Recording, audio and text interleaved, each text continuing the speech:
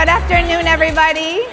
Buenas tardes for the Spanish-speaking audience. Maybe not a lot of you, but a little Spanish goes a long way here this afternoon. Yeah. I am here with two incredible women that don't need a big introduction. You know them from their movies, from their TV series, but today we're going to be talking business. 60 million Latinos and growing in our country. We're going to talk about GDP. We're going to talk about what the future holds for us and for our children in this country. And with a room full of entrepreneurs, Eva Longoria Basto and Zoe Saldana, why should these entrepreneurs and investors care about Latinos today in our country? Why is it crucial, not just for our community, but for them as business people? Oh my God, there's so many answers to that. You want to go? Okay. This is Women on a Panel. No, you go. No, you go. Yeah, we're very polite. Like, men would just answer. No, other than demographics, Latinos are the fastest growing demographic in the United States, in business, in population, in workforce, talent pools, and so the word diversity is thrown around so much, especially in our industry, right? But I think sometimes people think they have to check a box or it's the right thing to do. And my argument is always the economics. It's the smart thing to do. Because if you invest in our community, it's been proven that when companies that have diverse management boards, diverse executive teams across all industries, across all countries, produce 19% more revenue than boards or teams or management teams that don't have that. And that's because diversity leads to innovation. And especially in the tech world, you need that innovation. You need that other perspective when it comes to creating new apps, new technology, new solutions to the world's problems. So I think people stop thinking of it as a moral imperative, like it's the right thing to do. It's the economically smart thing to do. Yeah, and I echo what you're saying. I'm not acting like a millennial. I'm 41. I don't want to be rude to you guys, but I just want to pull a stat because to me, the data is everything. So the U.S. Latin market reached $1.5 trillion in buying power in 2017, and it is expected to reach $1.9 trillion by 2022. So why is it important? Because it benefits our American economy to consider all Americans. 100%. We're not just Latinos first, we're Americans first. And to me, that is I feel like what we have to grow and expand and be flexible when it comes to the narrative of what is American, and who is not. When I think about a Latino, I think about a foreign-born person. When I think about myself, I think American, I think New Yorker, I think woman of color. And for me to say Latina, you have to earn that when you get to know me. I don't need to identify myself in order for you to know how you're going to place me. And I think that when the economy is benefiting highly on the fastest growing minority group in America, that is over-indexing on college enrollment, especially leading by Latinas, because 73% of Latinas are enrolling in college at a higher rate than any non-Hispanic woman across our nation. So these are numbers that cannot be denied, and we have to find a way to fit them into our economy in a way that visibility only benefits us as a nation. I think there's a big distinction. Just hearing you say, U.S.-born Latino or American Latino, many times people say, oh, you know what, where do you recommend that I invest my money? Is it Mexico? Is it Brazil? And those might be incredible countries for you to invest. But I always say, like, in our backyard, right? U.S. Latinos are the biggest blind spot, yet we're driving so many metrics that are growing our economy, right? From GDP to consumption rate to entrepreneurship.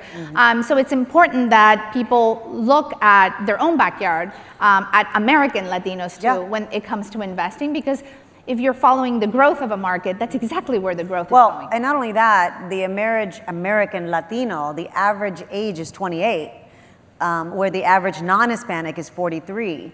So just by that, you're going to have a longer-term customer by investing in Latinos and thinking of them as a long-term consumer.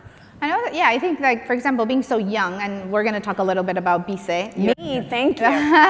But being so young and you catering in your new startup with Bese to young Latinos, it's really, you really have to pay a lot of attention thinking like when 1 out of every 2 kids today, and you both contribute to this stat, born in California is a Latino, or in New York, you know where the growth is going, right? So it's still baffling to me to see that there's such lack of representation everywhere, whether it's a big screen or a small screen, business-wise. So talk a little bit about Bese and why you wanted to build this company, already being such a successful actress, you already having a very successful production company with Sinistar with your sisters, you still wanted more. Why was that?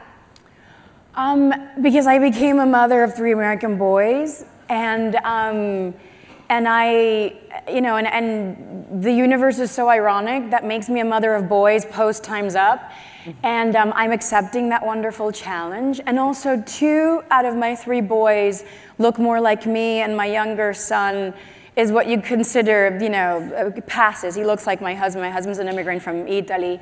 And when I met my twins, they were born early, they were in the NICU, like 2 emotions came over me that were very, very strong. And the first one was, you know, pride, because as a woman, you go through all these changes to try, you know, to bear children, and then they come out and they look like your partners. I mean, it's lovely, but I have an ego too, you know. So I was very proud that they looked like me. And then my second feeling that made me feel really deeply ashamed was fear. Because I jump cut so many years of like the day that they have to go out with their friends to the mall and they're leaving wearing a hoodie. What am I gonna say? The day that somebody calls them a negative, you know, term in school and they don't know why they're being polarized, what will I say then? And that got me sort of thinking about my own experience, my own American experience, being a first generation from Queens, New York, and feeling like I didn't exist in the narrative of life. At school, I was being taught ethnic studies, and that's when I saw people like me. When I turned on my TV, I only had, you know, Sigourney Weaver and Linda Hamilton to be my warriors, and I was content, and Whoopi Goldberg, but I didn't have that many resemblances of myself that made me feel that I can do anything, I can go anywhere, I can do anything. So it made me look to media. Media is very, very important for a young mind to feel that they can cultivate aspirations, they can reach higher grounds outside of the environments that they sometimes find themselves confined to. So that got me curious. I'm like, okay, I know I'm going to start a media company. I've been working in media, but where and how? And then the question was, where are they? Where are these people that look like me consuming their content? And it's through their devices. So the digital media landscape provided this blank canvas that made me really excited to sort of navigate in. So what I'm finding myself now doing, I just launched my company 2 years ago, but it was just the first step. Now it's about aggregating all of my assets and creating what I'm calling an ecosystem, where I don't know if it's a network, I don't know if it's a studio. I just know that I want to own my own content. I want to create my own content for Americans.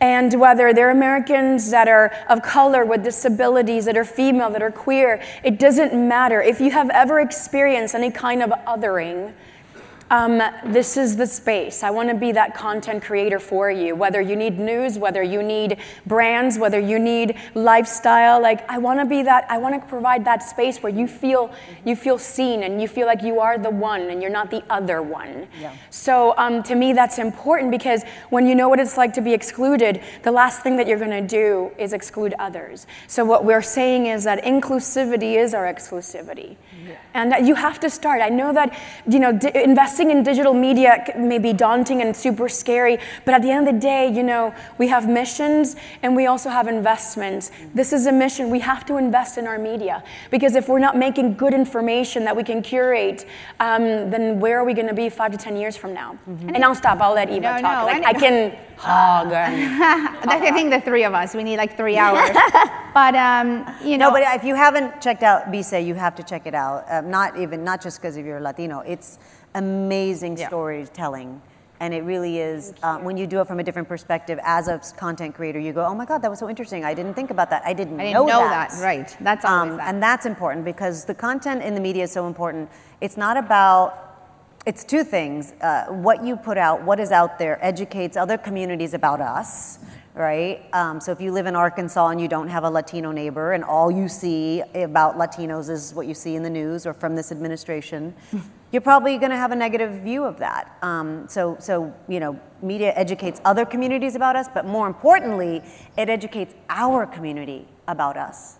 Right. And so that's what the stakes are more for, I think, for Zoe and I, is making sure a young little girl from New York can go and look up on screen or look anywhere online or in digital space, wherever it is, and know that she can see it and she can be it. Right. Mm-hmm. And I think that, you know, when we talk about this next young generation, Gen Z, Gen Alpha, being now the new majority of our country, I find it devastating to think that our kids who are American don't see themselves anywhere, right? They're not validated as or they important. do, but it's negative. It's negative, right? Yeah. And I love the story that you once shared with me about the bus ride and being the other, and how that really motivated you to say, you know what, I'm going to start my own company, I'm going to start my own foundation. And it all started thanks to a Pop-Tart. Do you mind sharing that story? No, thanks to a bean taco. Oh, right. But you wanted the Pop-Tart. I wanted a Pop-Tart. But just like Zoe, I'm Texan, I'm a Texican. Because I'm Mexican-American. I'm 9th generation Mexican-American. My family came to New Spain in 1603. We are on the same land as that Spanish land grant today. We are more American than Donald Trump. And that is not hard. But we didn't cross the border crossed us. And there's a whole, it's true, my family was under 5 different flags without ever moving. And if you know history, and if you know immigrational history, it's important to be literate on this before you go and, you know, protest something about anti-immigration. And so, yeah, my mom made me take this gifted and talented test to get into a better school that was across town, and I had to ride the bus and with people I didn't know. And so I get on the bus, this was 3rd grade, and it's like a sea of blonde. I'd never seen that many blonde kids in my life. And I had a bean taco, my mom made me a bean taco, and everybody turned and stared at me and my bean taco, and I looked out, and everybody was eating the same thing, and I didn't know what it was. I'd never seen it, and it was a Pop-Tart. And I was like, oh my God, that's so cool, what is that? And I remember a little girl going, what's that? And I was like, well, it's what, you know, everybody eats in my neighborhood. And I remember somebody on the bus clearly going, she's Mexican. And it was like a fact that explained me. And I'd never heard that word because I was American. And I don't live in Mexico.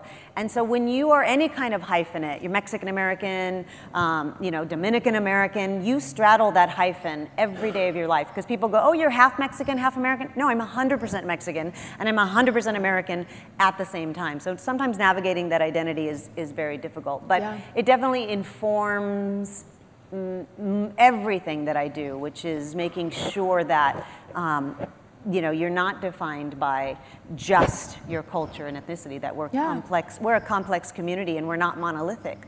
Yeah. Right, and you know, we talk a lot about representation. You both are big advocates for our community, and we talk a lot about who gets to tell our stories. Beyond us wanting to see ourselves in a movie or in a TV show just for the sake of seeing someone, that is taken a toll in our community in real life, right? When we see what is happening and what the narrative is. We recently launched something together with La Colava and Mayor Garcetti to try to up this representation, because although we're 25% of the box office, we're 3% represented in the movies and 1% represented as showrunners, which are really the people who are telling our stories, right? Very excited to know that we have allies in this effort like J.J. Abrams and Sarah Hardin from Hello Sunshine. What is your view on how Hollywood is affecting real life issues for our community, and what can we do together to change that? I think that you just have to diversify your boardrooms. I think that you really, and that not only speaks for Hollywood, because art is just an imitation of life, but sometimes art has to take that leadership and be that life, so that, you know, life then starts reflecting the art that we write. I mean, thanks to Gene Roddenberry, he was growing up in an era where the thought of an American, a Russian, a Japanese person having breakfast together was not, it just was inconceivable. So he created Star Trek.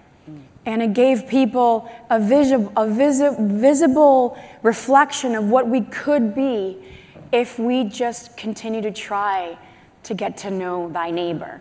And so life imitated art in that moment, and it ended up affecting life. So I think that art needs to, you know, Zoe, stick to the subject.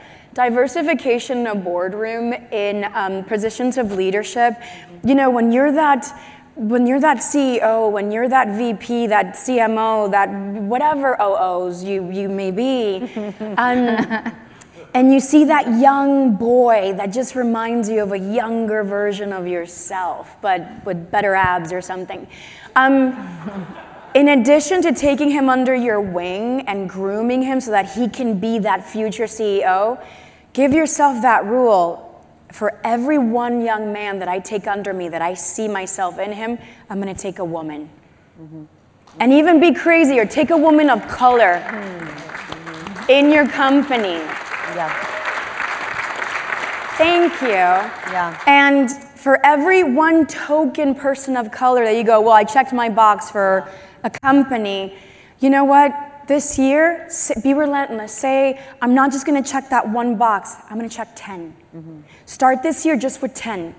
And then next year, double it.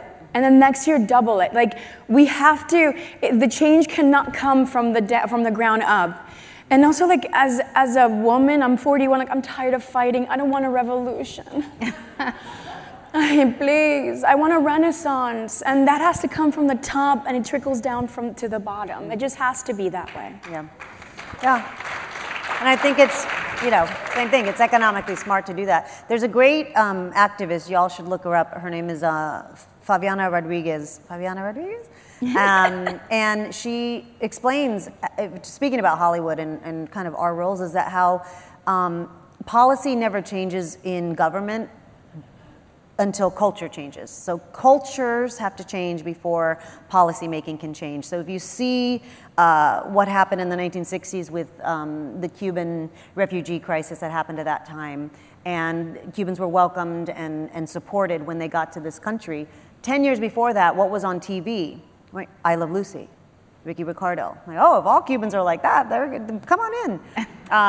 If you look at the Defense of Marriage Act, and when gay marriage passed, what was on TV 10 years before that? Roseanne, The Ellen Show, Queer Eye. And so we made culture comfortable with these people. So what we have to do in the media is do it now, because it's going to take 10 years to change the fact that this is the norm. Yeah. And we're harmless. We're not here to, you know, do what some people say we are to do. And so I think, you know, those art and images that we do put out from our industry can actually change lives. I think, and very soon, there'll be two big historical moments. One, that you'll be the first Latina ever in the history of Hollywood to direct, US-born Latina, to direct a major motion picture. For a studio. For a studio, yes, yes. That's a lot of qualifications. That's like amazing. The first person from Corpus Christi, Texas, in 1975. Who did it? No, there's so many before me. Silvia Morales is an amazing Chicana filmmaker who came way before me. She maybe didn't work at major motion picture, but she's an amazing. There's so many, and I think that's the problem. Yeah, Patricia Reagan from Mexico's done it. But as a US-born Latina for a major studio, you will be the first one. And I love the fact that it is a biopic about a Latino man, right? Who did not go to Harvard, who did not drop out of Stanford. He was a janitor. And he's given Pepsi more money than anybody else. Created more money. Right? It's incredible. Created, of course. And it was because of that insight that he had from being a Latino and knowing what the community really liked. How did you pick this movie? What makes you excited about it? And I didn't pick the movie. What she's talking about is the Flaming Hot Cheeto story. I don't know if you guys are familiar with it. Amazing story of the American dream.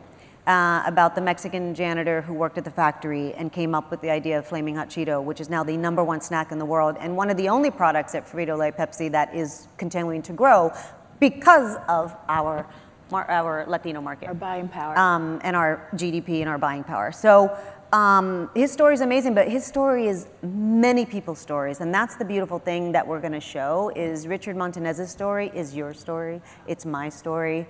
And it's about perseverance and really what you do when the infrastructure of opportunity is not there.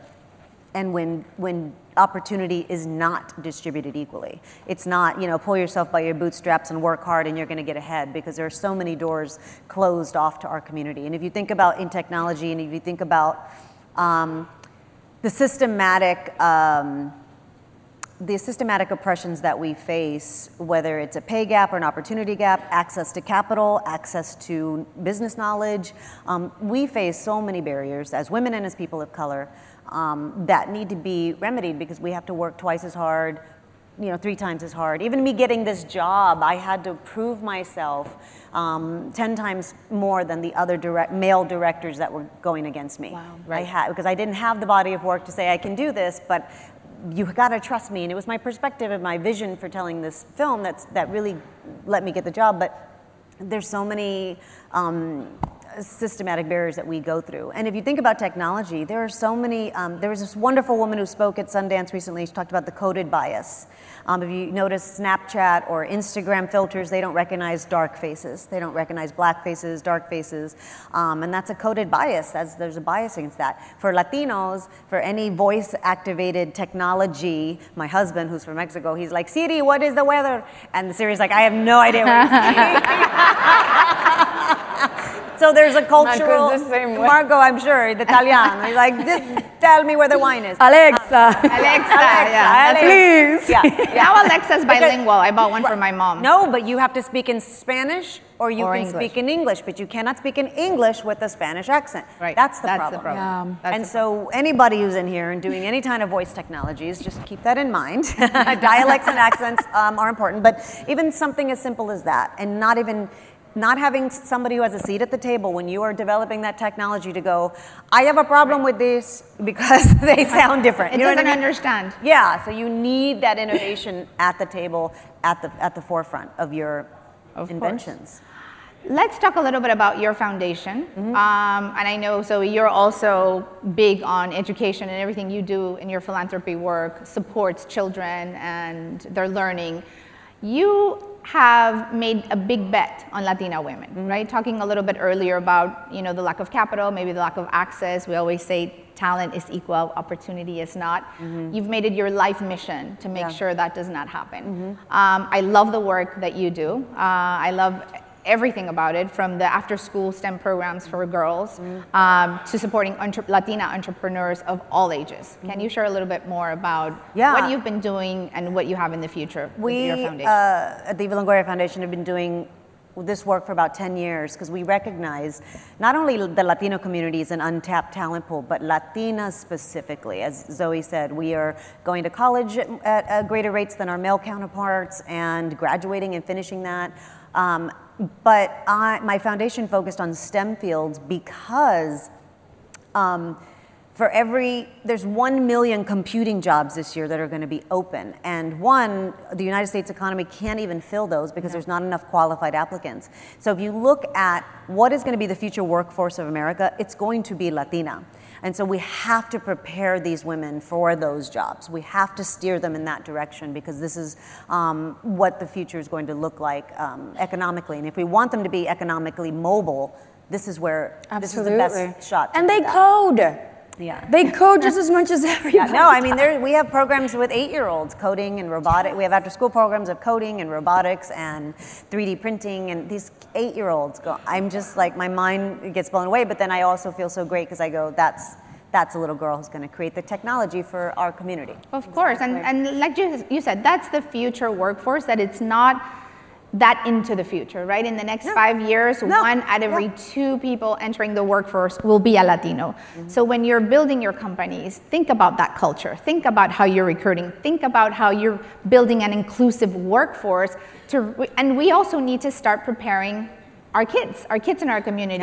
With so many baby boomers retiring at a very accelerated rate, it is primarily kids of color, led by Latinos, who are going to be filling these jobs and supporting and growing our economy. There's no GDP growth if there's a flat workforce, and it is precisely Latinos that are going to be. On the entrepreneur side too, I decided to do education in my foundation and also entrepreneurship, because Latinas start small businesses 6 times the national average. Than anybody. We're over-indexing, Than anybody. So the most of the growth of our small business, and small business is what fuels our economy. People think it's these big Apple and everybody. It's not. It's small businesses still are the backbone of our economy and provide most of the jobs. It's interesting to see, like, wait, who's leading that? Latinas. And yet they still face barriers getting access to capital or access to business knowledge. And so that's what the foundation does, is say, here are some alternate routes. If you don't know what a VC is, come and pitch and we'll show you. If you're scared of the bank, if you don't know what credit rating is, if you don't know what back office and accounting means, if you don't know how to do a payroll, and we provide them all of those tools. It's so important. Education is everything. Amazing. Absolutely. The results, yeah. Talking about education and the power of Latinos, and specifically Latinas, I know you two, along with America Ferrera, along with Gina Rodriguez and Rosario Dawson, did a big push during the last election to go everywhere, right? Everywhere, the midterms, everywhere, to try to get Latinos out to vote. Talk a little bit about how you think we can rally better our community, support better our community, not only talk to them when there's an election that's happening, and what are you guys focused on this new cycle? I mean, I'm not gonna talk politics. I definitely think the importance is to get all Americans out there to vote. I think it's important to reinstate trust that has been lost, especially with younger generations, because we have a problem if our community is becoming cynical. I think it's very much like Houston. We have a serious issue. For me, it's changing a language. In the 1960s, the content that was being created, that was given to Americans, was to cater to an 85% community that was of Anglo origin, and a 15% that was foreign born, that was immigrant. And still to this day, there's so many formats that are being created across news, entertainment, sports, not necessarily sports, it's very diverse, but it's still catering to that model of demographic. And I think that like I've always said, like, it took us a long time to learn bad habits. It'll take us also a long time to outgrow them. This thing about Latinos and Latinas, I think American is a vocabulary that is going to definitely win trust within our community.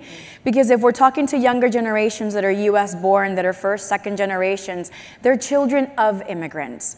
So to compel them in a conversation, on a title, to choose if they consider themselves Americans or Latinos, is already you losing half of their attention. Right. I think acknowledging and respecting that they are from here and that they are English first, right, is you gaining their trust. It's the initiation of a dialogue that they're going to leave open just to entertain you for SHIT and giggles, Right. And I also I think that's really important. So it's like to me, when I think about Latino filmmakers, I think about Guillermo del Toro, I think about Alejandro Iñárritu, Almodóvar. When I think about American filmmakers, I think about Robert Rodriguez and Eva Longoria, among Martin Scorsese and all these other people, because they're U.S. born. I think it's a vocabulary that we just have to acquire and get used to practicing. Right. I hope I didn't trail off. No, but that's the way I'm going to sort of encourage the population to pay attention to national matters, and how your singular vote is going to make a difference. Yeah. Well, and I also think that's within our community. That to that point is people think Latinos have different issues than And we don't. Americans, and the number one American issue is the economy. The number one Latino issue is the economy. People think our number one issue is immigration, and it's not. It's like number 5 on the list. We want healthcare and education and economy. And the other thing, specifically for these candidates that are currently running, no one has really spoken to the Latino community, and we're kind of like waiting back to go, okay, somebody speak to us. And we just decided we're going to speak for ourselves. We're tired of waiting. I think it's about time for somebody to speak to us, and we're just going to go out and empower our community to make their choice, but to get out and be counted, because the voting booth is the only place where the top 1% has the same weight as the janitor from Frito-Lay. Absolutely. No, and super important. You're 60 million and strong, fastest growing GDP of any mature economy. So do think of US-born Latinos as an extraordinary business opportunity. Thank you so much, Eva Longoria and Zoe Saldana.